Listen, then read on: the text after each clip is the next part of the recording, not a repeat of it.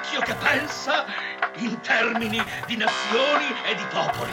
Non vi sono nazioni, non vi sono popoli, non vi sono russi, non vi sono arabi, non vi sono terzi mondi, non c'è nessun ovest.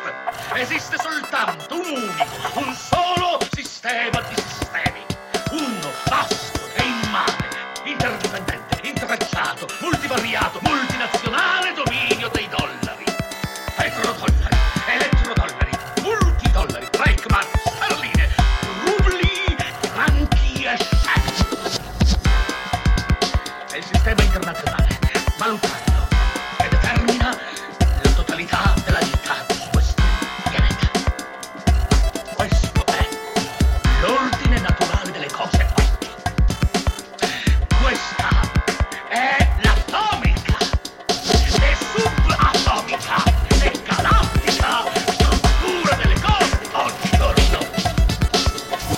E lei ha interferito con le primordiali forze della natura.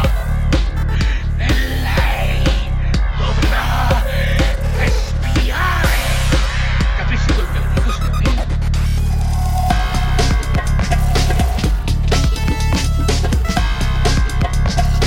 Capisci quello che le dico, signori?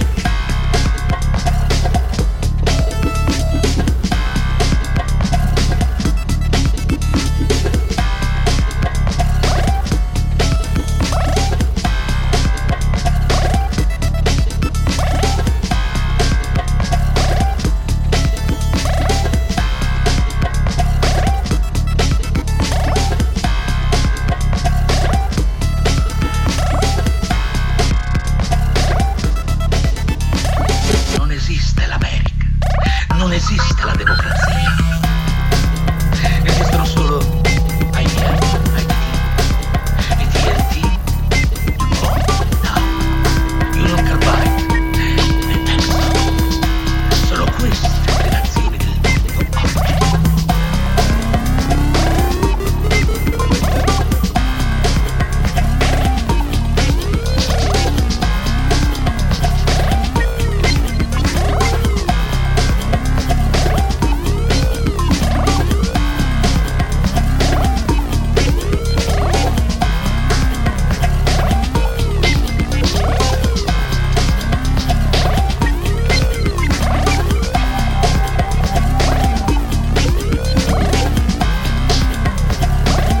Non esiste la democrazia.